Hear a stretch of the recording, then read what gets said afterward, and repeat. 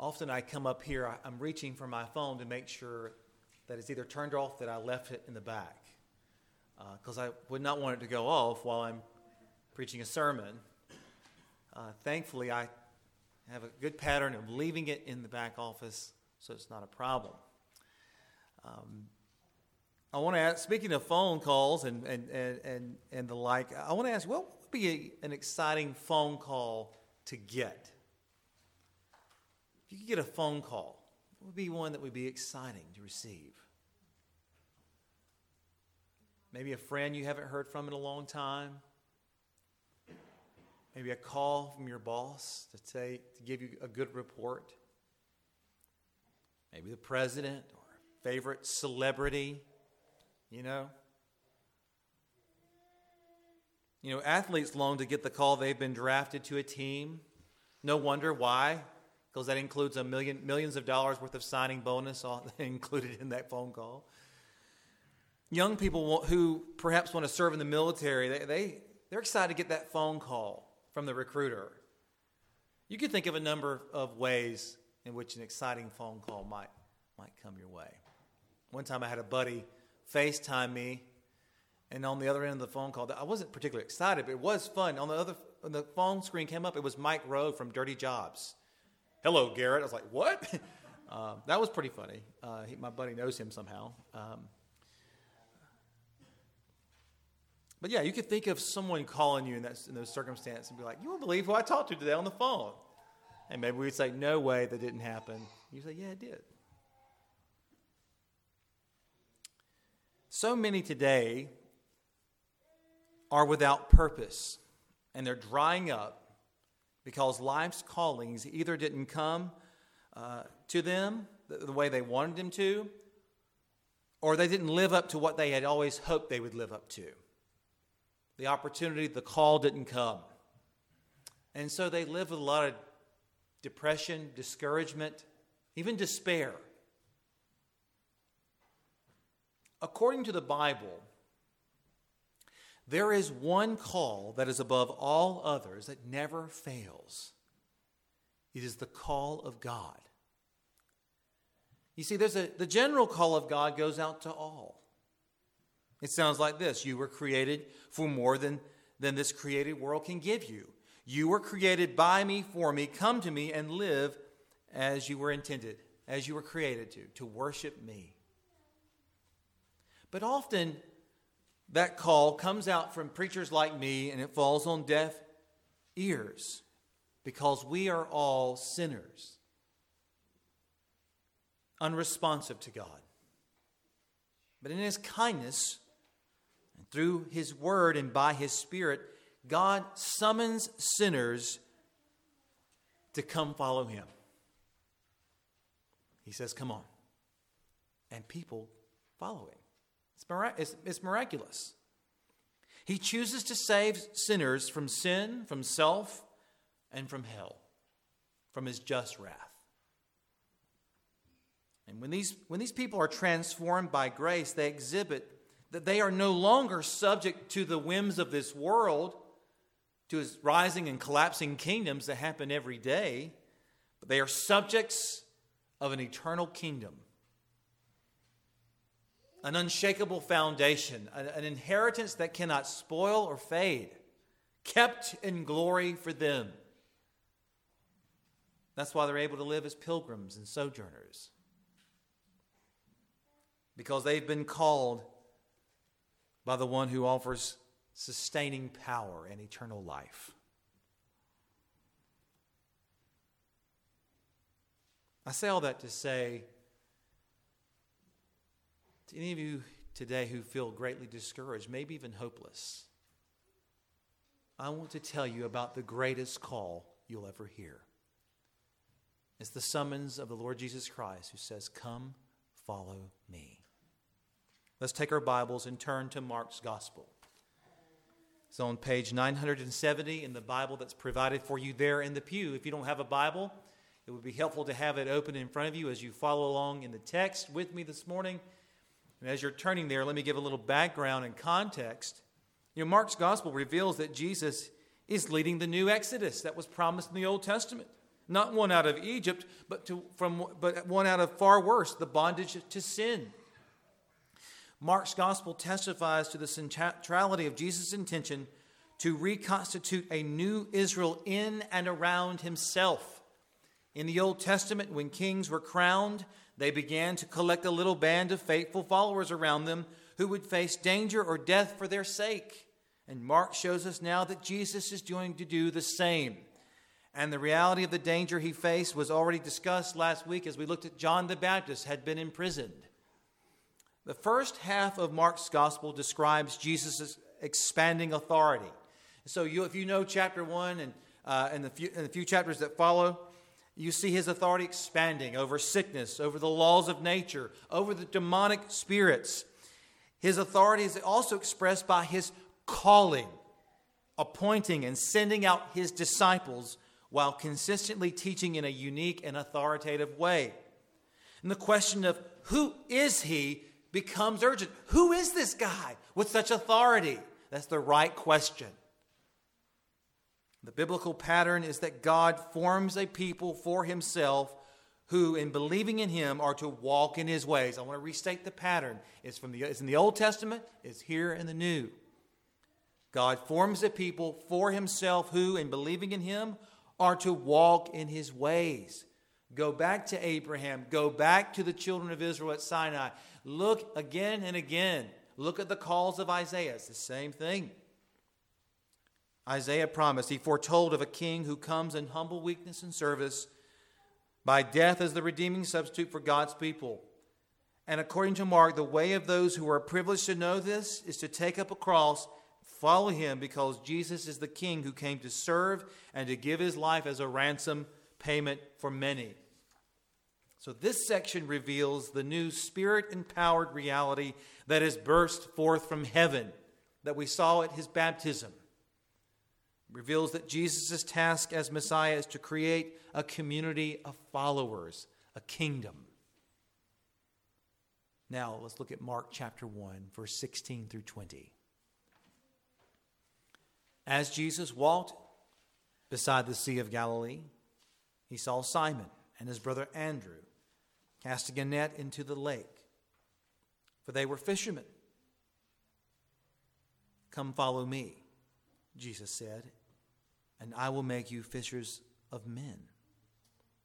At once they left their nets and followed him. When he had gone a little farther, he saw James, son of Zebedee, and his brother John in a boat, preparing their nets. Without delay, he called them, and they left their father Zebedee in the boat with the hired men and followed him. This is God's word. We'll stop here. Mark shows us early that Jesus has arrived and the kingdom of God has been inaugurated. He spreads the kingdom slowly through him choosing and calling disciples to himself. The purpose of his calling to this small group was to make them into disciple makers, fishers of men. They cast the message of Christ, and sinners in God's timing will be gathered to God. They're to keep casting, keep throwing, keep sowing, keep going, and the Lord will gather people to himself. Here's the central point. The kingdom of God expands through people following Christ. The kingdom of God expands through people following Christ. And now there's two reasons here from the text I want to talk to you about this morning. Calling and sending. Calling and sending. I pray the Lord will press it upon our hearts how glorious it is to be called by the King and sent by the King as his people. May the Lord awaken in us a desire, fresh and anew, to tell more about Jesus Christ. And for those of you who are listening who are not Christian, I pray that you would, for the first time, hear that Jesus Christ summons you to come follow him, to turn from your sins and from the callings of this world, stop following your ways, and come to eternal life in Jesus Christ. The kingdom of God expands through people following Christ. Point number one, calling. Jesus calls people to himself. Jesus calls people to himself. First subpoint, he calls with divine authority. He calls with divine authority. You see, unlike John the Baptist, Jesus does not wait for people to come to him at some chosen site. He takes the initiative. He goes out by seeking out followers with this command, you come follow me. Mark does not give the details that the other gospel authors do on purpose. He leaves them out. He wants you to see he called and they followed. He's underscoring the force of Jesus' call. Jesus speaks, come follow me, and it creates obedience and compels people to follow. Who else but the Son of God, Son of Man, could interrupt 4 fishermen at their workplace and challenge them to leave their nets and follow him? That's exactly what Mark wants you to see. He commands as God commands. He makes of the fisher of men something new, that which he wills. And we're going to talk about that in just a moment. Mark wants us to see the power of the one who sees persons long before they see him. He sees them. You see that in the text. Jesus is the bringer of the kingdom with unique power and authority, whose call can transform lives today. And it's not surprising, given the pattern of the Word of God, God's calling of Abraham out of Ur, Israel out of Egypt, the dry bones in Ezekiel's vision. Just like then, we see that there is the command with a promise, which is followed by obedience. That's deliberate here in the text. He wants you to see this is God's calling. Jesus is the Son of God. He's divine. The call so overpowers these disciples that their lives will never be the same. Mark portrays properly how the Messiah's call comes like a military command. And these ordinary folks are being drawn, though, into larger purposes, larger than themselves. And friends, that's what's wonderful, is that when you realize you were made by God, for God, and that to live for anything else is lesser than. You're never going to be satisfied. You're only going to find misery and ruin in pursuing sin and self. And so these fishermen are drawn into these grand purposes, and you are too if you are a child of God. God restores dignity to his people that's been lost with the fall. That sin destroys our lives, but Jesus restores us. Out of his disciples, Jesus will appoint 12, by the way, a symbolic number surely meant to imply the restoration of a faithful Israel. And then he empowers the 12 to preach and to have authority to cast out demons. But do you understand, Christian friend, what God has called you to? Do you understand that there is no greater calling to get than the call of Christ unto eternal life and faithful service right now? Only God can give that. You know, I give the public proclamation, but the Spirit must give it the private proclamation to your heart personally. He must convince you of your sins and your disobedience against God and of the truth and glory of Jesus Christ. Christ had that power, and he gives it to us today as we preach the gospel and we pray for the internal call of Christ by the Spirit. Second subpoint here, his choice is authoritative. His choice is authoritative. Typically, if you know tradition, pupils, students choose their teachers, their rabbis. Rabbis did not necessarily go and choose the pupil. So in the Jewish world, a disciple would voluntarily join a school, seek out a master. However, Jesus seeks out and chooses those whom he wants as his disciples. Do you see what Mark is showing us? Jesus even said that. You did not choose me, I chose you and ordained that you should go in John's gospel. So Mark shows us that you can't have a relationship with Jesus unless he calls you. People have tried to put together a seeker-sensitive church these days to appeal to the masses, hoping to bait them with fun things and then seek to see them switch from the love of the world to the love of Jesus and how they approach the local church. But friends, the issue is this: there is no one who seeks after God. No, not one. We should go after the lost, but not assume our church services can somehow trick them over time into loving Jesus if we appeal to their flesh more and more. If we put on the right slideshow or light show or drama or whatever you want to put in there. It's the pure ministry of the Word and the power of the Holy Spirit that does it, friends. Jesus is the seeker. Don't miss that. Let our services be faithful. Let our lives be obedient and our witnesses gracious to the world. But back to the text. Notice here, there's no prerequisite to following. Jesus did not call these guys because of what they brought to the table is what I mean. This is a grace call. Jesus does not tell them to improve their moral character or their social acceptability. He does call them, like he did everyone else, to repent and trust in him. These four guys and these disciples came later. They didn't have many things in their favor. Okay? They were deemed to be lower class, rural, working class, uneducated by many. They were hardly the elite and certainly weren't the most spiritually qualified for this task. Do you see what's going on here? What we see is that they were often narrow-minded, superstitious, full of prejudice, misunderstandings, and hostilities. This is an interesting group he's going to call together. But by the way, it's not just them. That's us too. Just like Israel, just like the disciples, all of us have nothing in us to draw Jesus to us to elicit his choice. They were not chosen by God because they believed. They were enabled to believe because they were chosen by God. We are sinners, rebels to the core, running from God. And how beautiful, how gracious a reality of the gospel is that Jesus approaches us. If you're a Christian, he came to you, and he came to you.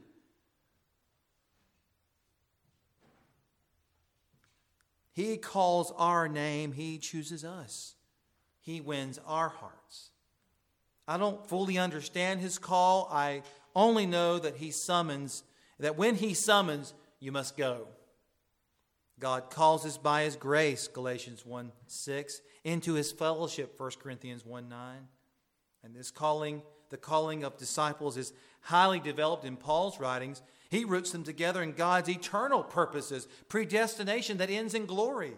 For those who God foreknew, he also predestined to be conformed to the likeness of his Son, that he might be the firstborn among many brothers. And those he predestined, he also called. Those he called, he also justified. Those he justified, he also glorified. Romans 8:29-30. Brothers and sisters, praise God. Praise be to God alone today that he takes the initiative. He chooses us. If he had not, we would have never chosen him. So with divine authority, God chooses to save. Are you saved? Are you aware how much you need God to intervene today with divine power and authority? Third subpoint. He expects you to follow him now. He expects you to follow him now. Right now. Mark wants his readers to see this astonishing authority of Jesus in calling the disciples. He calls and they immediately respond. That's a favorite word of Mark. Immediately. They are to come as they are, but they must come right now in trust. It was a sweeping call for those fishermen, and it's no less sweeping, fundamental, and radical today. I mean, look at the situation. It's one of disclosure, commitment that calls for immediate decision. And both at once respond at once. They respond at once. And so does James and John, whom he also calls. They come without delay. Oh, friends, if you hear anything this morning, if you're here this morning and you're not a Christian, don't presume that you have the next moment, the next day, the next year. Now is the time to respond to Christ. Right now. The call to discipleship is definite and demands a response of total commitment. To follow Jesus, we are called to forsake everyone and everything else. We must not rationalize or explain the way Jesus' call is hyperbole of some sort. Jesus puts before all of us a blank contract that says, sign at the bottom, and Jesus says, I will fill in the details. You trust Jesus like that? If this seems radical, then you must remember who the Bible reveals Christ to be.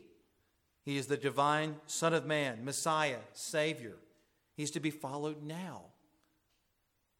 And note too, when he calls James and John there in the text, they leave behind their father. You almost feel bad for Dad there in the boat. He's stuck there by himself.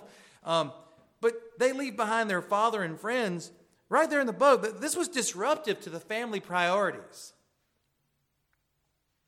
Maybe today you're slow to submit to Christ out of fear of a parent, out of fear of family connections. Maybe they have such sway over your conscience and lordship over your heart, you can't hear Christ. Christ says, come follow me.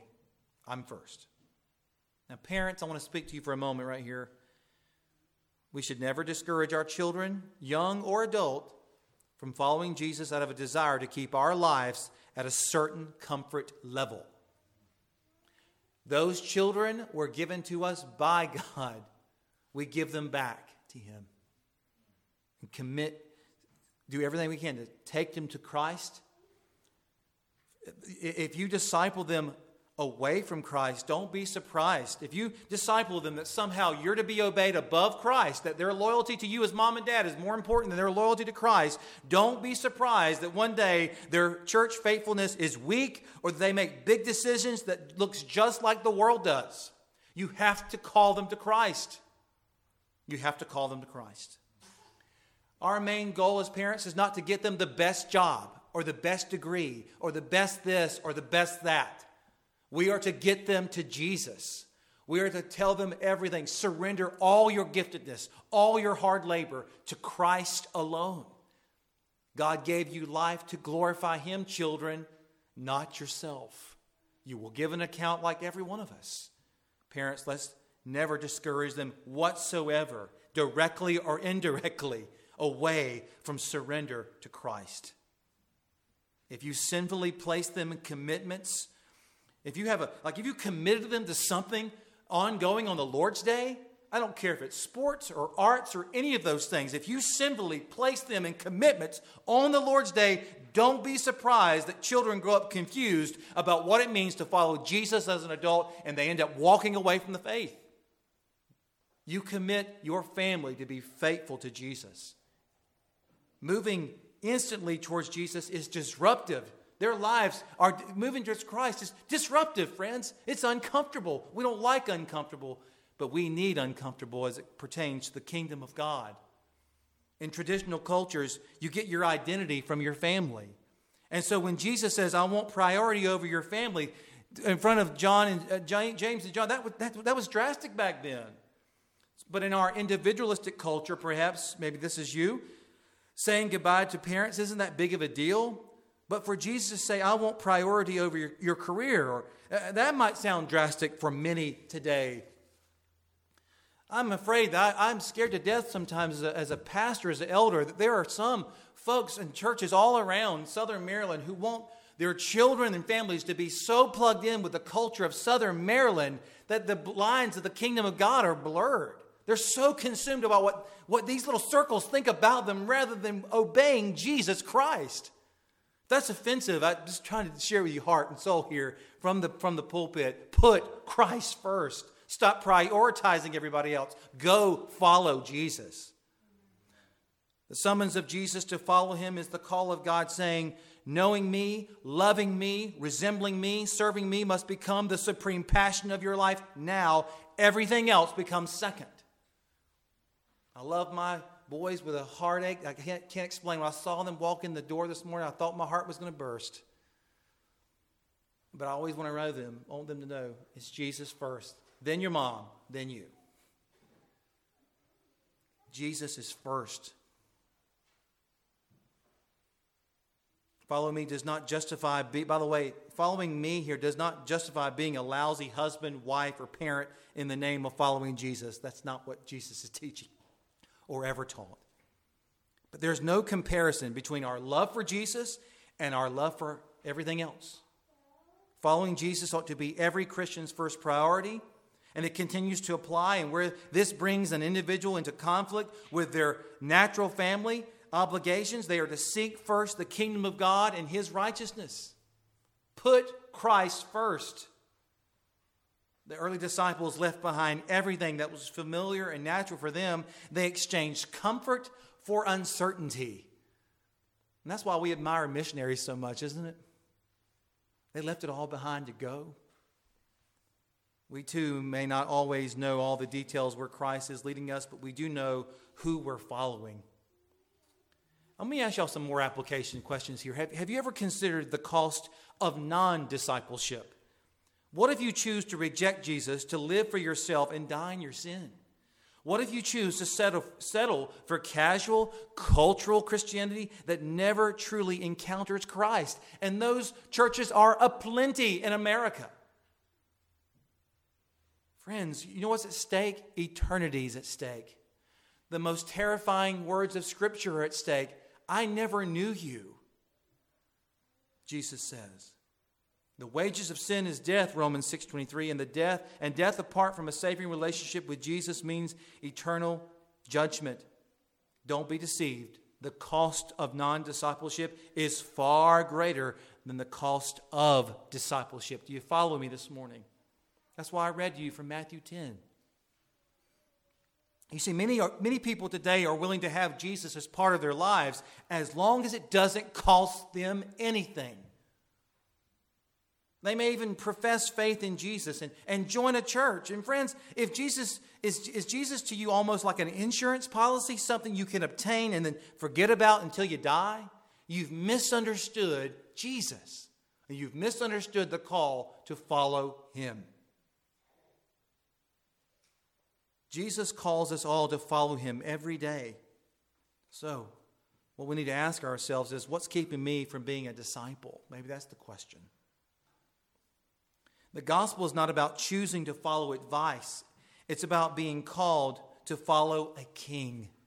Let me say that again. Too often sermons come out like TED Talks. I need some self-help, some life coaching. That's not what I do. If you're coming to me for that, I'm not that. I'm a herald of the book. The gospel of Christ does not come to us like advice. It's about following the King. The disciples didn't see Jesus as their life coach because they didn't know how to adult. Jesus said, I did not come to call the righteous, but sinners. He'll say that in chapter 2.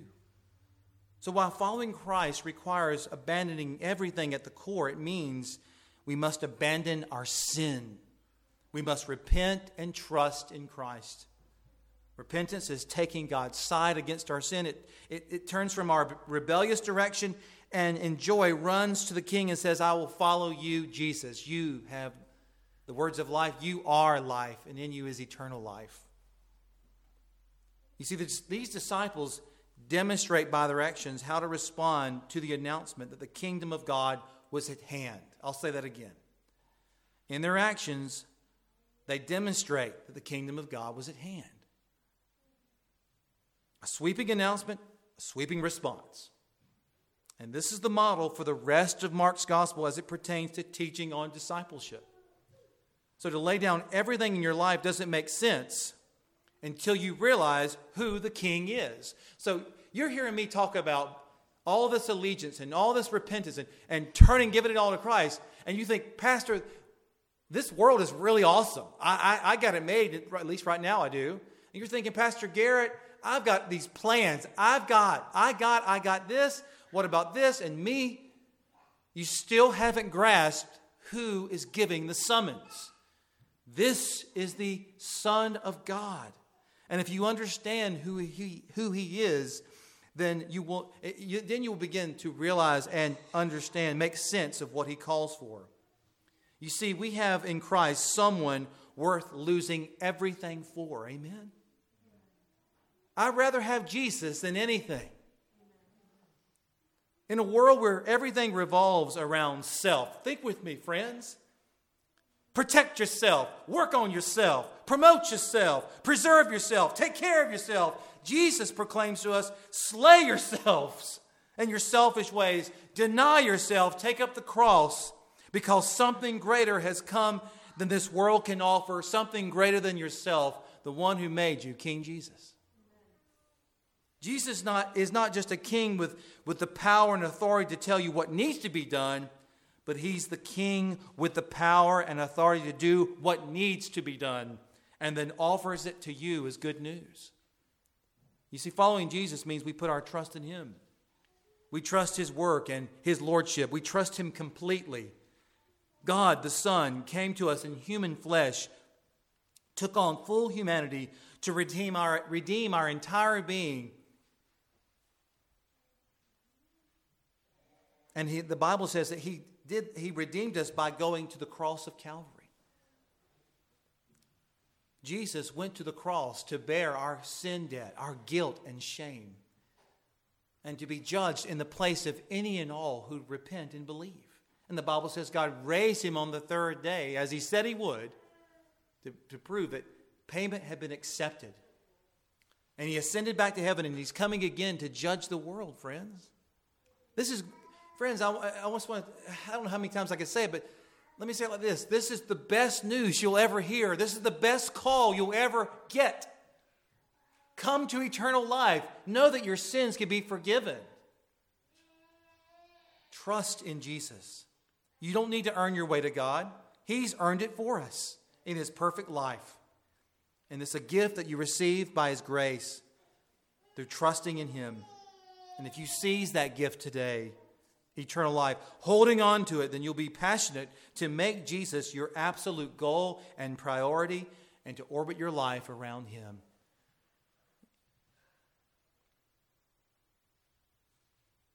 When you meet somebody with a different set of priorities, a different faith, you won't assume that they're inferior to you. You will simply be happy to tell them more about the King of Kings. Oh yeah, I wish I could sit here and boast and say I had all this great sense and I had all this practical knowledge. I just always knew that this was the right way. No, God in his grace came to every one of us, showed us our sins and showed us who Christ, those of us who are Christians, and we put our trust in him at that moment by his grace. Church, La Plata Baptist Church, shouldn't we want to show people that Jesus is worthy of immediate obedience? Should we be concerned? I want to talk to the church members here. Shouldn't we be concerned about giving the world a picture of a half-hearted, lukewarm Christianity and a pathetic Christ? Are you more concerned about losing your freedoms on earth or more concerned about losing out on Christ? There's things that we get all worked up about in this world, isn't there? Did you see this report? Did you hear this news? Did you see what this person's doing? Did you see, think about our own circles in our family, the drama that they can bring in, that we can bring into the family. We get all worked up about these things. And you know what we lose sight of? Seek first the kingdom of God. Obedience to Jesus. When we follow Jesus, we lose our position and make way for the King now. Don't you want to get out of the way? Clear the way? Jesus is worth leaving behind comfort, careers, possessions and positions, family, friends, and perhaps even our safety. When these disciples would find out that the one they were following they were going to find this out when he was tried and killed. And to follow Jesus means to hold loosely to everything else and cling tightly to the person of Christ and the mission of his kingdom. Mark wants to press on you. He said, "Come, follow me," and they went. They thought, what about our nets? Talking to the Son of God. What about our fish? Wouldn't that be absurd? But isn't that us? What about these things over here? These things are going to die and be gone before I know it. I can't leave right now, Jesus, and go follow you. I might miss this internet special. I might miss this moment on social media. I might miss this entertainment venue. I might miss a little bit more money. Friends, do you understand when we grasp the things of this world like that, we're grasping it over Jesus. Come now. He wants you to come right now and follow him. The kingdom of God expands through people following Christ. Point 1, calling. Point 2, sending. Jesus sends his people to call more to himself. Jesus sends his people to call more to himself. First subpoint, he transforms our purposes into his. He transforms our purposes into his. Now, look here. Mark wants us to see up front that Jesus is not only able to deliver people from the bondage of unclean spirits in the context, okay? He's not only able to heal people from disease, but he can deliver us from bondage to material concerns, such as the desire to preserve our standing of living at all costs. See, there's more to life than catching a string of fish, earning the next buck, and getting the next thing. The center of life is to revolve around God who made you. And what's pictured here in these men's changed purposes is a fundamental change in values. What formerly had supreme value, however, now pales beside the supreme worth of the kingdom. The way Mark tells the story echoes ringing back to the Scriptures, the larger narrative of God's people, where God says, leave your country, leave your father's house to Abraham, and go to the land I will show you. You hear the summons? This isn't something new in the Bible. It's the same one. Abraham, like Peter and the others, did what he was told and went where he was sent. And so Jesus does not choose the most, look here, look at these characters again, the most socially prominent, the best trained, or even the most religiously devout. He finds them in the midst of everyday life, going about their daily routines. And the Lord's first 4 disciples were fishermen. And he calls them to leave it all behind and go.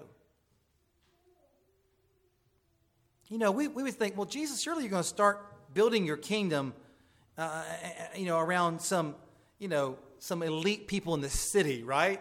Don't you need to get the real smart people, the real educated folks, the real impressive ones? He doesn't.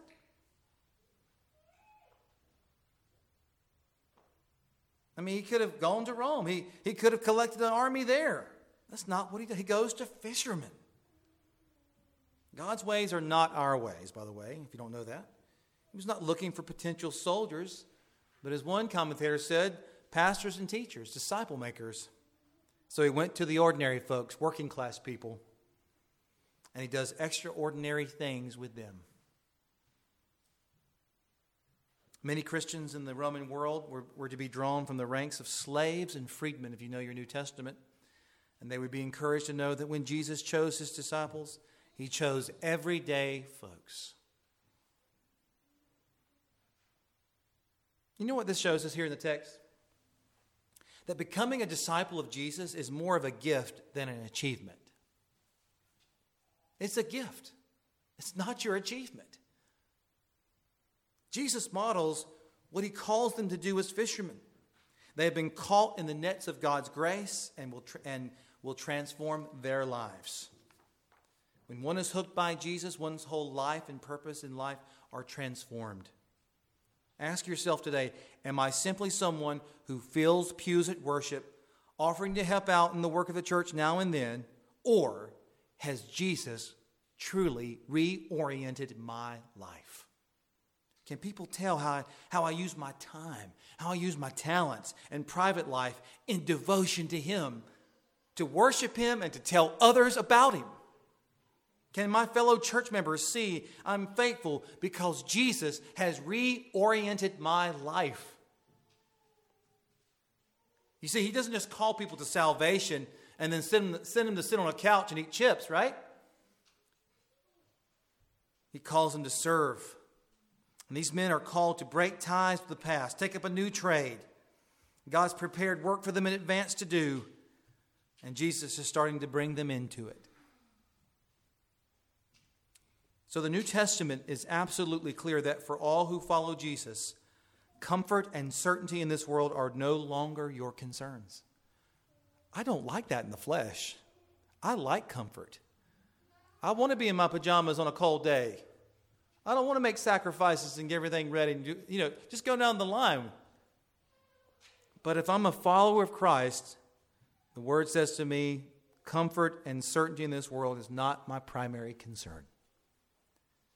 Your career, our careers revolve around whatever Jesus calls us to do, however he wants us to use us to the spread of the good news of the kingdom.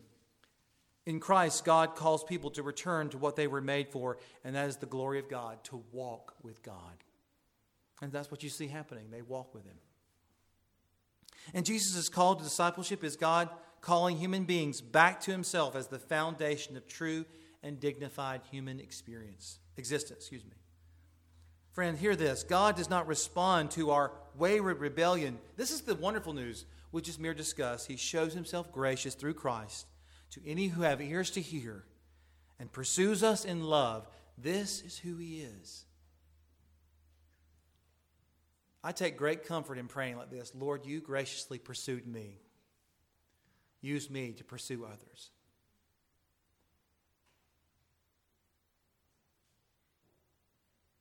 Have you considered the cost for the world? I'm talking to the La Plata Baptist Church right here. Have you considered the cost for the world if we aren't committed learners and followers of Christ? How is it that billions of people have still never heard the gospel? How is it that so many in our own area have never heard the gospel? Have we been content with business as usual in the church instead of realizing what it means to really follow him? The Christ of the Scriptures, and to spend our lives spreading the gospel of the kingdom to the ends of the earth? One pastor said it like this: failing to follow Jesus truly has global consequences.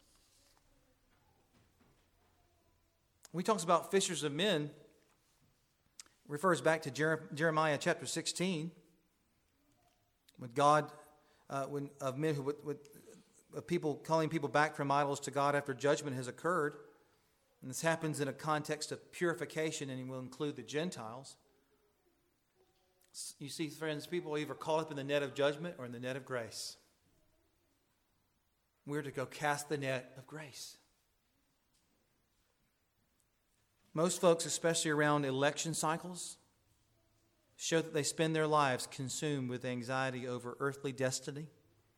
But here's a different way when we look at the Bible. Disciples look beyond this world to their eternal destiny, which they are convinced is best left in the hands of God.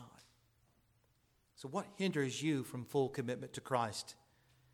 Is it a fatal illusion that our real needs are physical and it results in self-centered concern for material security? What hinders you from full commitment to Christ? We either grasp that Jesus is the prize or we don't.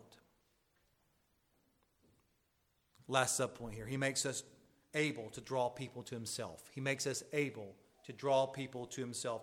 Jesus promised to make them, you see that, make them into fishers, catchers for the kingdom of God, winning others for him as he had won them at that moment. I want to highlight this. He called them. He loved them. He cared for them. He taught them. He trained them. He was so patient with them. And when he left this earth, he only had a handful of people who were actually following him. But each one of them knew they had one mission: to fish for men, to make disciples. And we know as we keep reading, Jesus sent forth the Holy Spirit to do this work with the disciples and with his church. And the advancement of the gospel in the world came about as the Spirit of God used every single one of these early disciples to accomplish his grand and global purpose. Follow me and I will make you become fishers of men. A promise and assurance that he will change us. So we need to remember this. Discipleship, sanctification, not justification. Justification is the moment you trust in Christ and your sins are forgiven. Discipleship, sanctification takes time. It's a process. That's why even the process of bringing someone through baptism, making disciples, is a process. Were the disciples great men of faith from the beginning? You're going to read this book and go, well, no, there was a lot of problems. You'll see they had to grow in their faith just as you and I do. It took time for Christ's call and message to work in them maturity, to make them fishers of men. But nevertheless, the disciples followed. We may question and falter, but we must never stop following Jesus. And there's no way these men could carry out the commands given from Jesus. And so Jesus says, in effect, I will enable you to do all that I command. I will make you fishers of men. So let's just back up. Look at the picture a little bit from the back end here. God takes the initiative to choose us. He provides the power to use us. He gets the glory through us.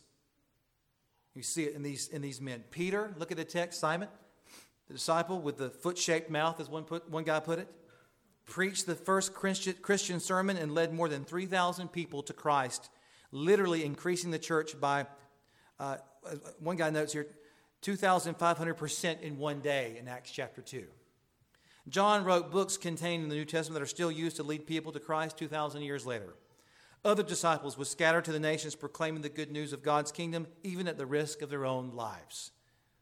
History was altered forever, friends, by this group of disciples. And it began with 4 local fishermen. You see the beauty of God's purposes, namely to take the weak and enable great things to the praise of His glorious grace. May God use us and our churches to change our own world today. Don't miss this as we move forward in Mark's gospel. The drawing of people into the kingdom of God was the whole purpose of Jesus' earthly ministry. And the imagery of fishermen involved long hours. Maybe you associate fishing with hobby and something fun, but the kind of fishing they were doing was long. It was hard work. Sometimes little results. Isn't that like evangelism? Doesn't it take slow work? Constant casting, prayer, persistence, dedication, often in spite of minimal results. In the gospel, the net we cast is God's means of lifting people from the dark waters of sin and death into the light and life of Christ Jesus. What a responsibility. What a privilege. The Great Commission is a great privilege and responsibility. To be associated with Jesus Christ so closely. You know, there was a team that won the Super Bowl last Sunday. And there are going to be guys who get rings who didn't even see the field that night. And they were just excited to be part of the team, to be part of the world champs. Does not compare. It doesn't compare whatsoever with the privilege of being associated with Christ and the Great Commission. Just imagine being a working partner with God in the redemption of the world. Jesus challenged, if any man serve me, let him follow me. And where I am, there shall also my servant be. If any man serve me, him will my Father honor. John 12:26. So early on, I want to make it clear that if we're not making disciples, then we're missing what it means to be a disciple in the first place. Right at the outset, Jesus called disciples to himself so that they would make disciples. The goal is not simply as a church to meet, but to come alongside other believers and ask, how can we make disciples of Jesus?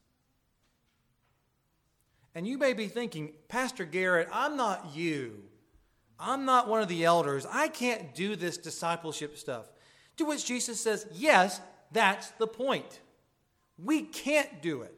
We need him to make us what we cannot be in and of ourselves. We follow him and he makes us fishers of men. How can God use you to cast out the net of the gospel this week?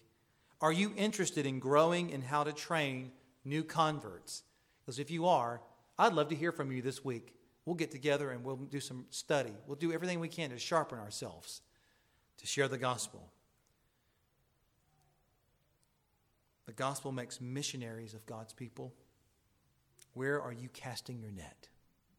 You casting it home first to your loved ones, your children, to your neighbors, to your coworkers, and on and on and on. Do you ever think that long line at the grocery store that maybe really inconvenienced you and irritated you might have been an opportunity for you to cast the net again? Let me conclude. Have you heard the summons of Christ? Are you following him? Are you being made into fishers of men? Will you be a part of his kingdom? Does your life show it now? Church, can't you hear the call? Rise up, O people of God. Be done with lesser things. Give heart and soul to the greatest, the King of Kings, Jesus Christ. Let's pray. Our Father and our God, we thank you that you summoned us to yourself by your sheer grace. We praise you for bringing us into kingdom work.